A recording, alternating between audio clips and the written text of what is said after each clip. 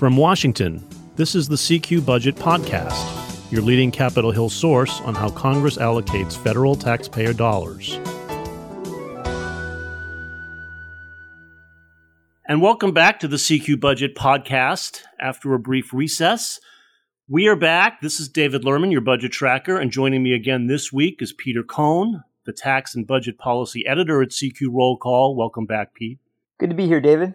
And it's going to be a rough and tumble July for several weeks, 3 or 4 weeks of unpredictable chaos, maybe on Capitol Hill that we want to talk about today, because this is sort of the make or break month for Senate Democrats who are eager and desperate to pass some kind of downsized Build Back Better plan to salvage from last year as they now prepare to face their re-election campaigns. They would really like to have something under their belt to tout on the campaign trail. This would be it.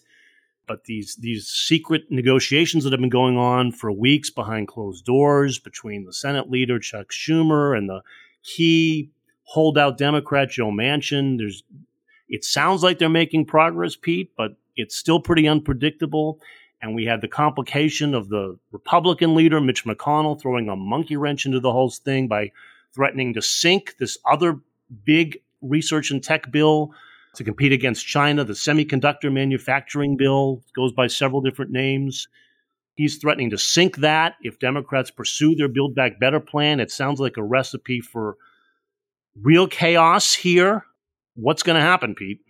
Yeah, David, you touched on a number of things there. I mean, first of all, just say that saying this month is going to be a busy one is going to be an understatement. I mean, I think everybody who focuses on the federal budget is going to have some late nights and possibly some weekends this month. So, I don't want to beat around the bush here. I mean, we've got the House Appropriations Committee put all their bills through committee, and we just got a notice that likely not the week of the 11th, but the week of the 18th, they're going to take up a 6-bill package. We've got the Transportation HUD bill, the Agriculture bill, the Interior Environment bill, the Energy Water bill, Military Construction, VA, Financial Services. So some of the bills that actually, may have kind of at least some bipartisan things in there. But, as we saw with the House Appropriations Committee, they all went through on party line votes. So, the Republicans have some sort of threshold concerns with the funding levels in these bills and some of the policy riders.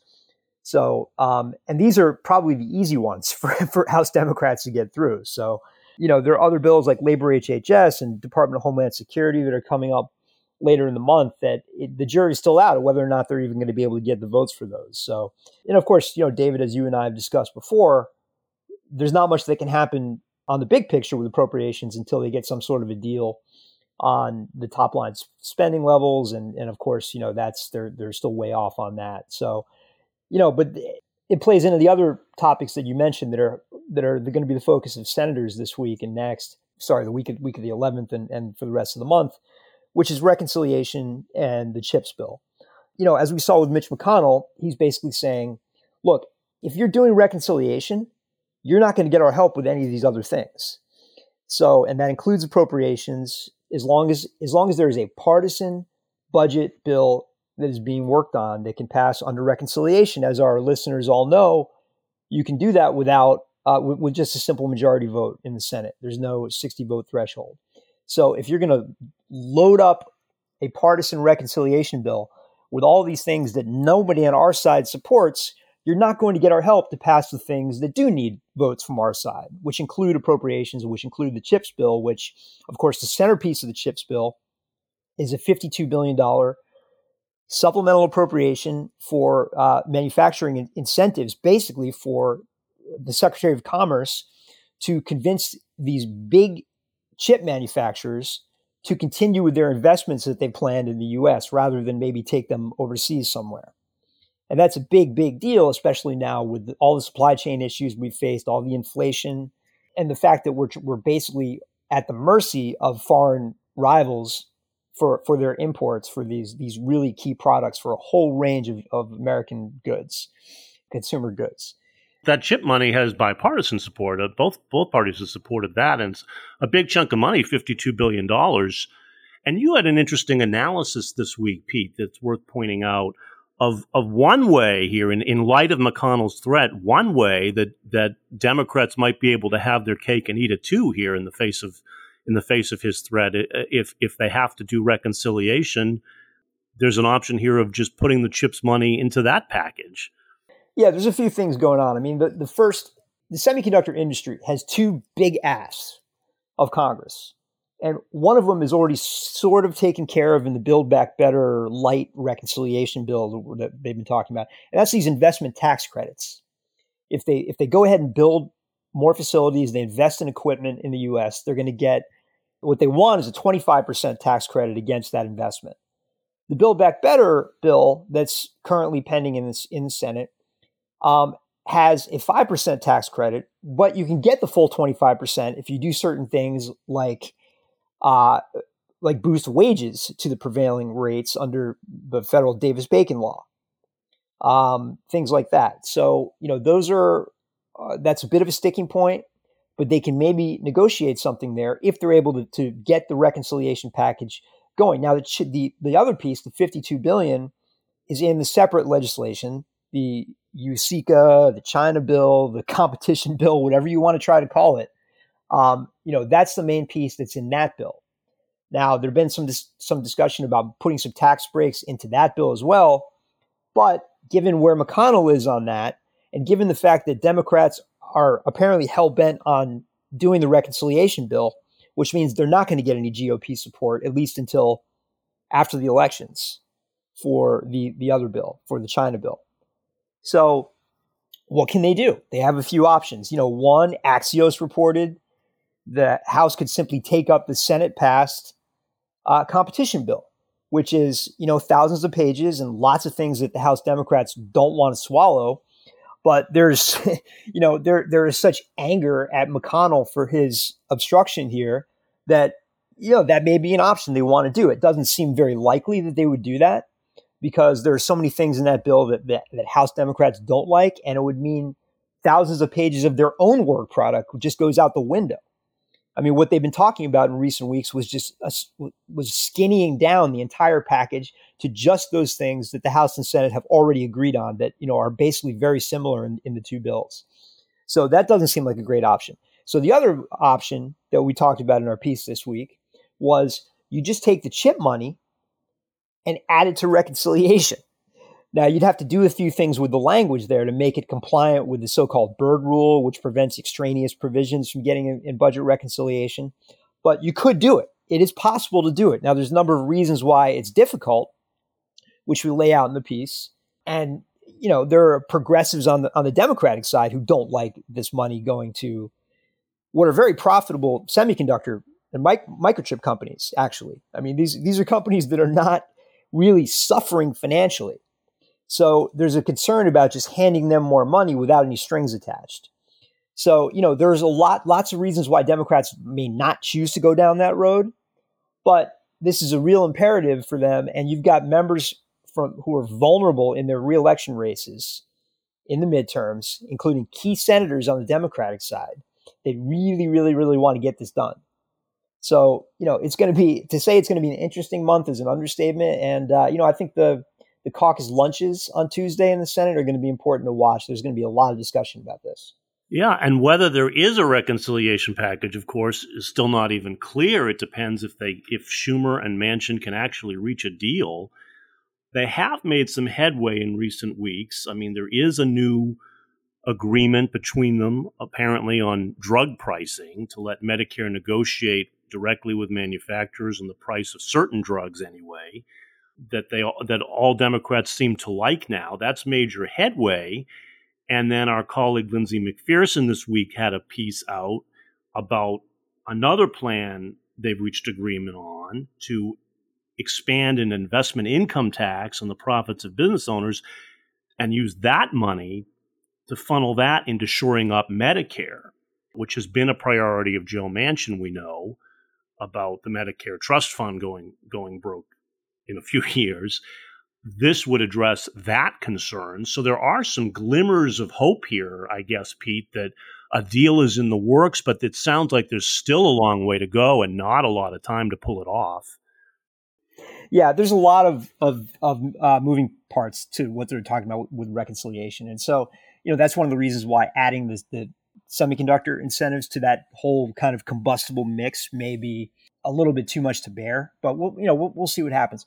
But yeah, on the one of the issues is raising taxes in an environment where even if you're focused on the wealthiest households in America and the biggest corporations, there are sort of recession storm clouds forming on the horizon, right? I mean, we had a nice jobs number today, so it doesn't look like recession is imminent, but those fears are there. And if inflation continues at the rate that we've seen, or even, doesn't really decline substantially, the Federal Reserve is not screwing around. I mean, they're going to do what it takes to stamp that out. And so the more the Federal Reserve tightens its monetary policy, raising interest rates and withdrawing that monetary support we've seen, the more likely a recession is going to be.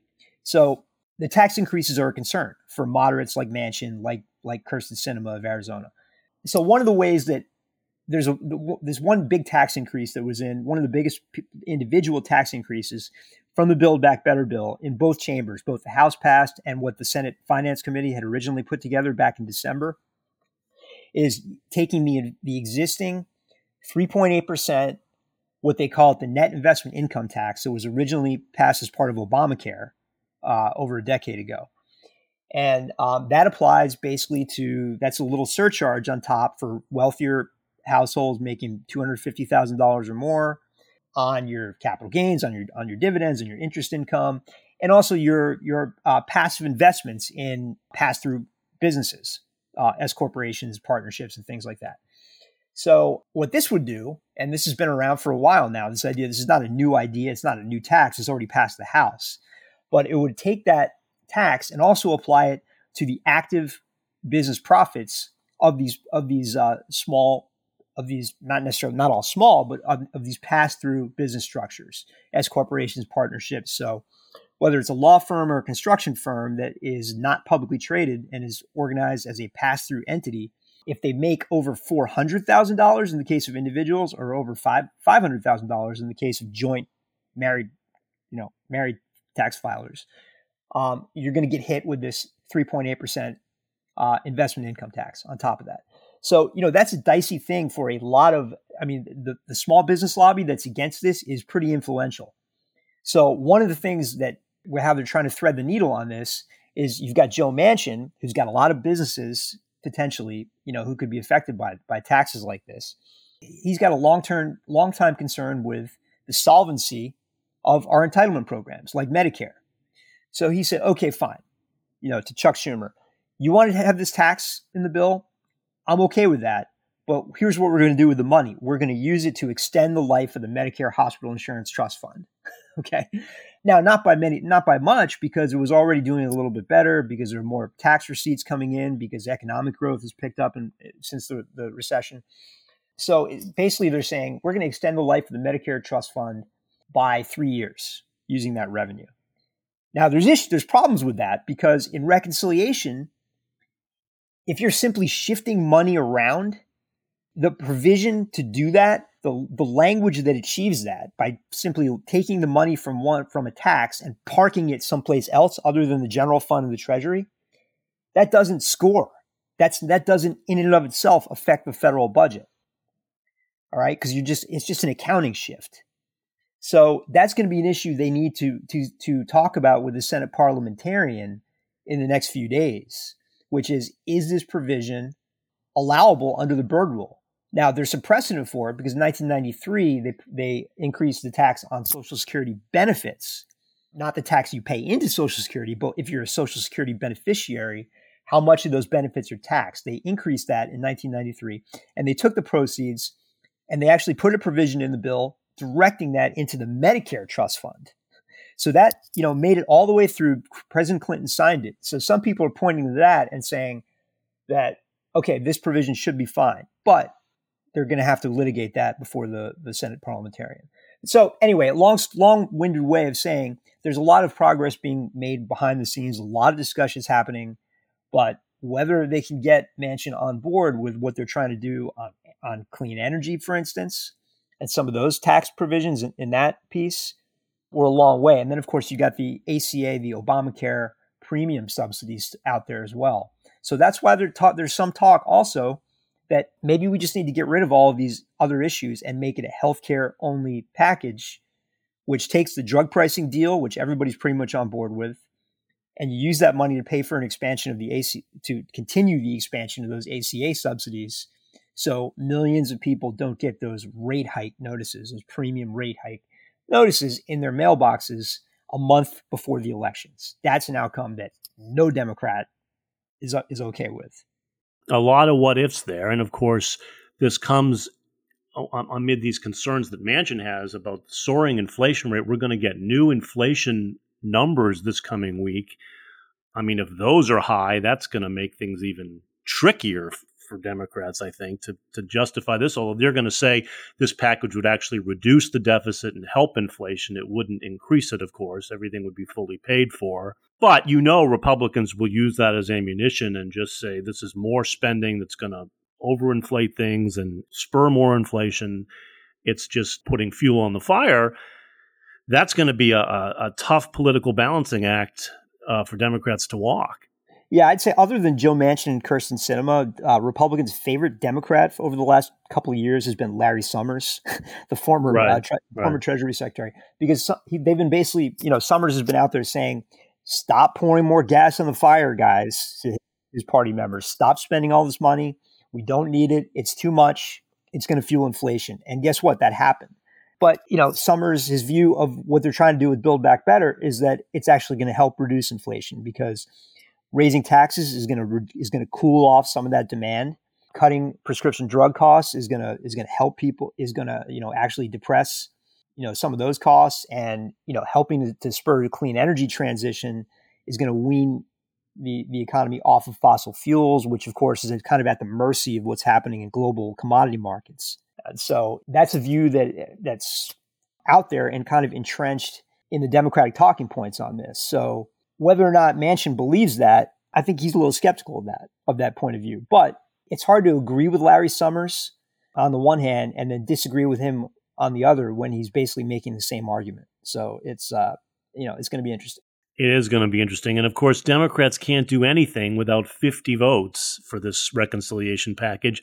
And they don't even have that right now because Patrick Leahy, the 82-year-old Vermont Democrat, is out, having had hip replacement surgery, and it's not clear yet when he's going to be able to return to work. I have to think he'll probably be back by the end of the month. It sounds like he's recovering well. We wish him well, of course. So chances are he can come back for a vote if needed on this package, but they don't even have that assurance right now.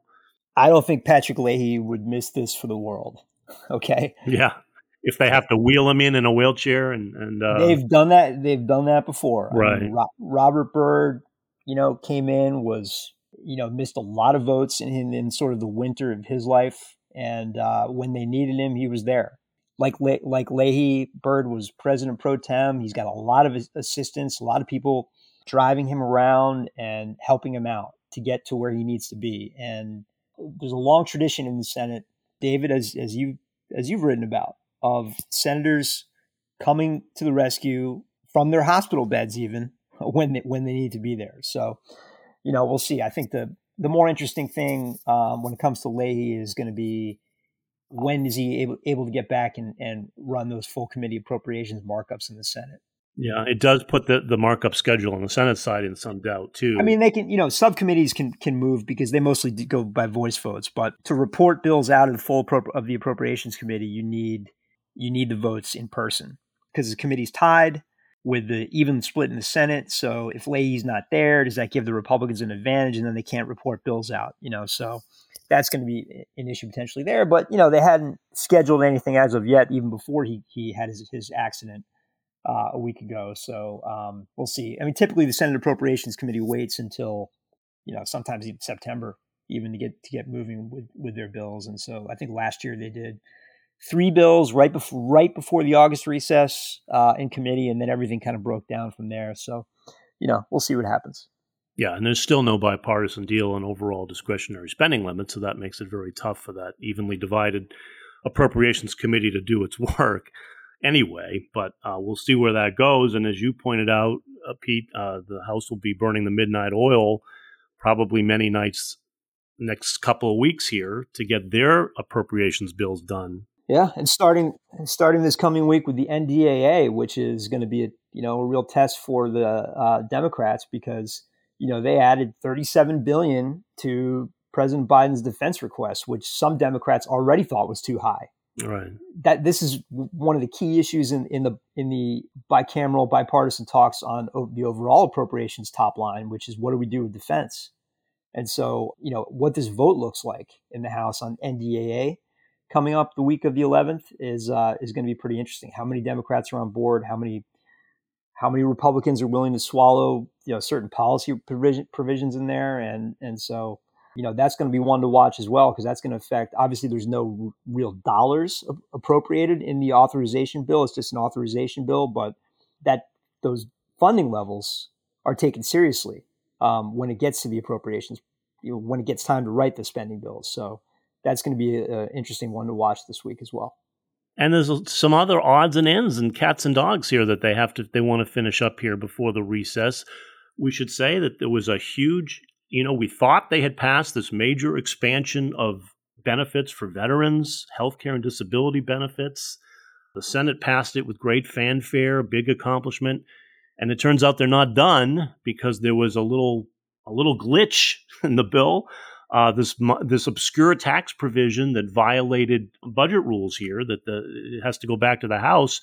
The Senate's going to have to tweak that bill. They weren't able to do it before the July 4th recess, so they're going to have to revisit that issue on top of everything else in coming weeks. Yeah, not such a little issue. I mean, boy, if there was ever a mulligan, to use a golf term, if Democrats could ever get a mulligan, yeah, that would be it. I mean, that was just unbelievable what happened there. So it's what's called a blue slip. You've got to, under the Constitution, the House has to originate all revenue affecting provisions. And the Senate took the House bill, which didn't have any tax provisions in it, the House version of the Veterans Toxic Exposure Bill, and they added a whole bunch of changes to it, including this one little tax provision. And they forgot to tell the House about it. Now, the House, to be fair to the Senate, the House had that text for several weeks, I think, before it got to this point, right before the July 4th recess. So this all could have very easily been worked out sooner, but it didn't. And, amid everything else going on, it just kind of fell through the cracks. And Senator John Tester, chairman of the VA committee in the Senate, made kind of a last-ditch effort to try to get a UC, unanimous consent, to fix this before the break. And there was, of course, an objection from the Republican side that, we're spending too much money here. This is ridiculous. We're not going to rubber stamp this. So they've got to jump through all these hoops again. This may be the week that they're able to do that. They have the votes. It passed with 84 votes in the Senate. So it's only a matter of time. But it's just such an annoyance, and it's such an unforced error that they have to waste time on this now, that it's really, it hasn't quite gotten the attention it deserves, I would say. Right. And then there's one other thing, they passed by unanimous consent in the Senate. We're going to give the Supreme Court and the U.S. Marshals $19 million, I believe, for security for the justices who obviously are under heavy scrutiny right now, Supreme Court justices, for the Dobbs decision, the Roe v. Wade ruling. And that money flew out of the Senate, went over to the House. The House attached a bipartisan provision, but a totally unrelated provision dealing with the excise tax on vaccine doses to try to raise a little money for that fund to pay out claims for people who get injured from vaccines. So there's a lot of bipartisan support for that provision, but Democrats decided to attach that to the Supreme Court justices' security money. And so now that's got to go back to the Senate. So the Supreme Court's out of session now. The justices are probably dispersed all around the world. But those threats to their personal security continue. That's just another one of these little issues that are getting hung up. It's almost like if you could decide to have a fight over anything, they're making that decision to have that fight. They'll find a way to fight if there's any chance of fighting. That things get tied up, and so that's why it's. Look, it's a midterm. It's an election year. We've got midterms coming up, so they're going to use every possible opportunity to jockey for advantage. And everything becomes a political football, even the things that sometimes pass with unanimous consent. So I think we're in for a wild ride the next 3 to 4 weeks here, where so much is on the line for the Democratic agenda and for Republican positioning in the midterms. So hang on to something. We'll be covering it all for you. But that does it for us for now. Thanks again, Pete, for joining me. Great to be here, David. See you next time. And we'll be back next week.